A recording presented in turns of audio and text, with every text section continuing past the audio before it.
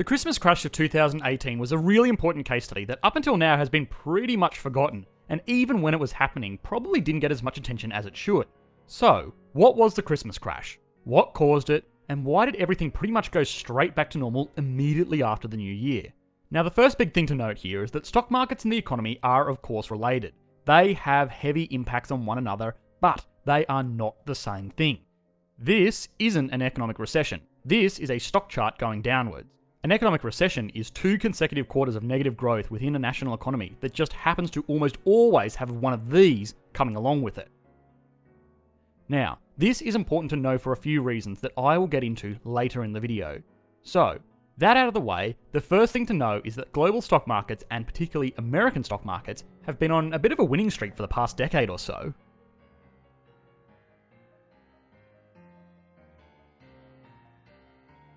Since the subprime mortgage crisis and the ensuing recession in 2008, the stock market has quadrupled in value, which is well beyond regular expectations.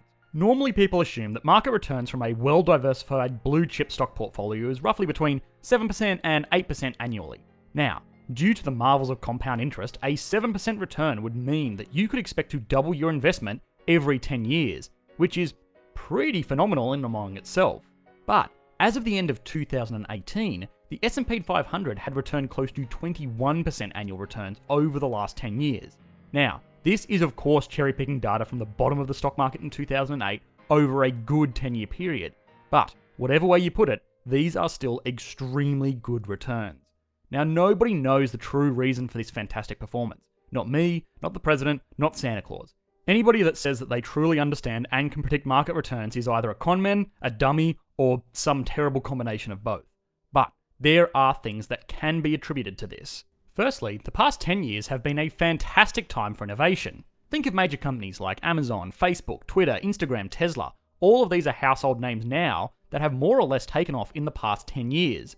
This is a result of an increasing adaptation of technology into our lives. 10 years ago, the first iPhone was launched. This opened up our day-to-day activities to be increasingly intertwined with the phone that we carry around with us everywhere that we go, and gave rise to these technology companies.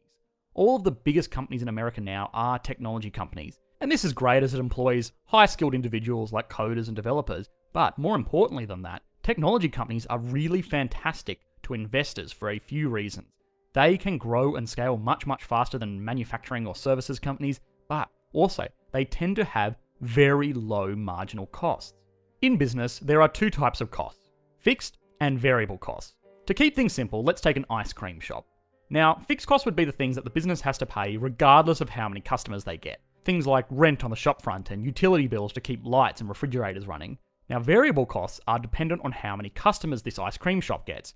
The more ice cream they sell, the more they don't have to pay for things like napkins, ingredients, and even more staffing potentially to keep up with customer demand. And these are all variable costs. Now, all of these companies, Facebook, Amazon, Twitter, etc., have really low variable costs. Sure, Facebook has invested billions of dollars worldwide into their server infrastructure, but it costs Facebook basically nothing to sign up an extra user. This means that their fixed costs are high, but for technology companies, their variable costs are really low. This makes them really attractive investment prospects because investors will be able to see, oh, if this company gets the funding it needs to build its basic infrastructure, its growth potential is pretty much limitless beyond that. This new wave of tech companies has by no means been the sole driver of the stock market's historic rise over the past 10 years. But it did contribute towards it, and it has also made investors a little bit uneasy. There was definitely money to be made, and a lot of these companies were producing things that we use every day to add value to our lives. But a lot of these companies didn't even turn a profit. A lot of these companies didn't even have plans to turn a profit in the immediate future. They just planned on growing, running at a loss, and using investor money to fuel this growth until such a point that they owned an entire market and could turn around and charge whatever they wanted. This new wave approach towards business growth, combined with the memory of the tech bubble collapse of the early 2000s, stuck in people's minds. And it has been reported that many individuals see these kinds of stock portfolios more like betting on a winning horse rather than building up a collection of stable and productive businesses into a well-rounded portfolio.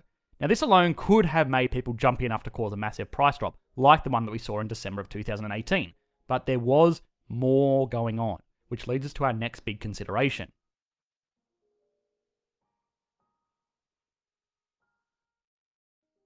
Stock markets, like the New York Stock Exchange, the Nasdaq, and even worldwide markets, have always been built on the premise that they are effective ways for companies to trade ownership of their company with the public in order to raise capital that they need to grow the business and make everybody involved wealthier.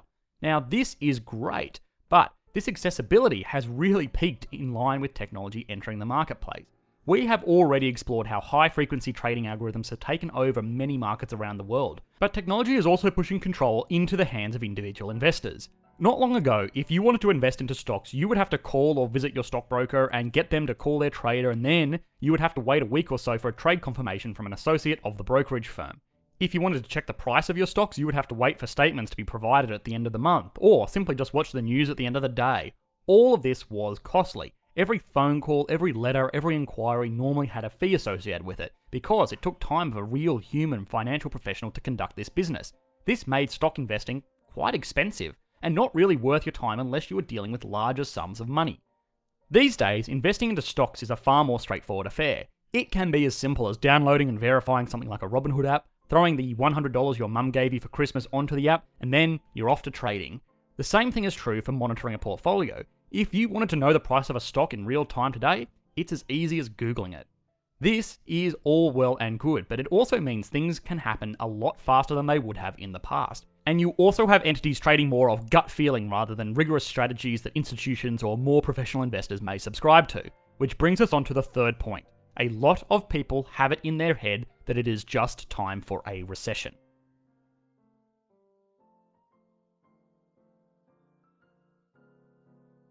Tide comes in, tide goes out, economies rise and markets fall. But for the most part, we can actually explain these things pretty easily.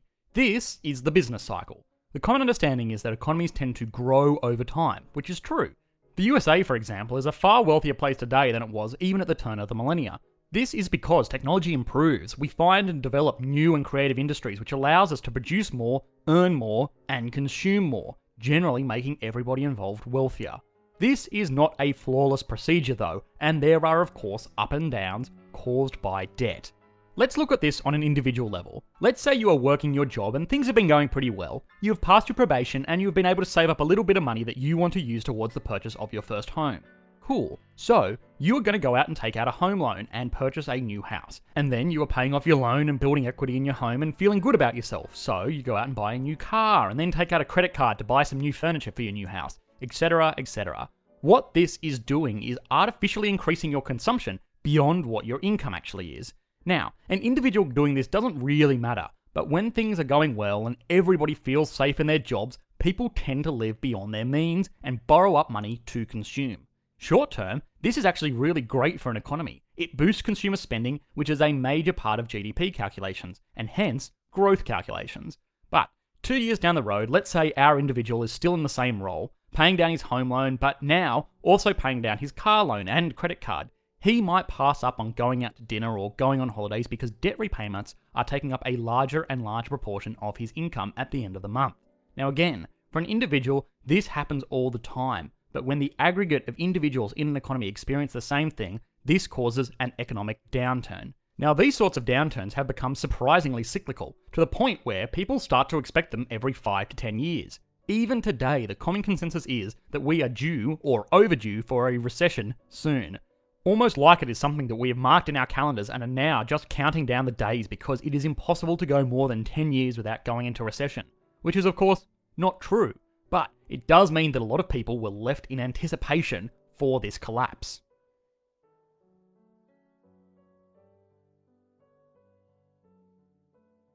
In December of 2018, there were a lot of people that were both riding the stock market to the highest point it had ever been in history, while simultaneously expecting that surely this party must be coming to an end soon.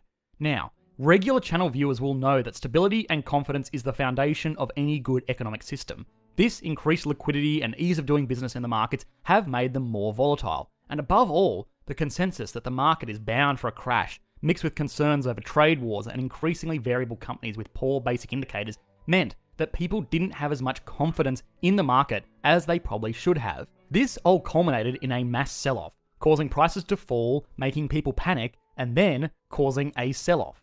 The Christmas crash all came to an end pretty early in the new year, and the markets have since bounced back and are again at their highest point ever in history.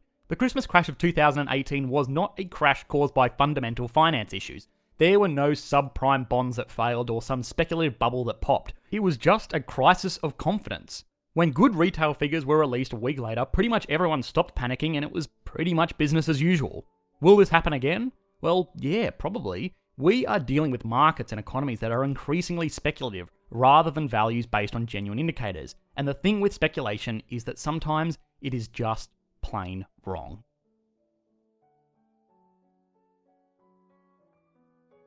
The year and the decade is coming to an end. In this time, the team at Economics Explained has made many videos covering many issues, which involve countless hours of research, writing, and editing. But we are only human and mistakes were made. In our next video, we will be exploring all of the mistakes made by myself and the team that you have called us out on, and we will be working to set the record straight. Otherwise, I hope you all had a great Christmas and ate lots of food and gotten fat like I did. A quick shout out to our new patron over on Patreon. Thank you for your support. If you guys have any questions, as always, I will be live streaming the Q&A session of the video over on our second channel, so either head on over there or join us on our Discord server to discuss. Otherwise, I do my very best to reply to any serious comment in the comment section below. Thanks guys, bye.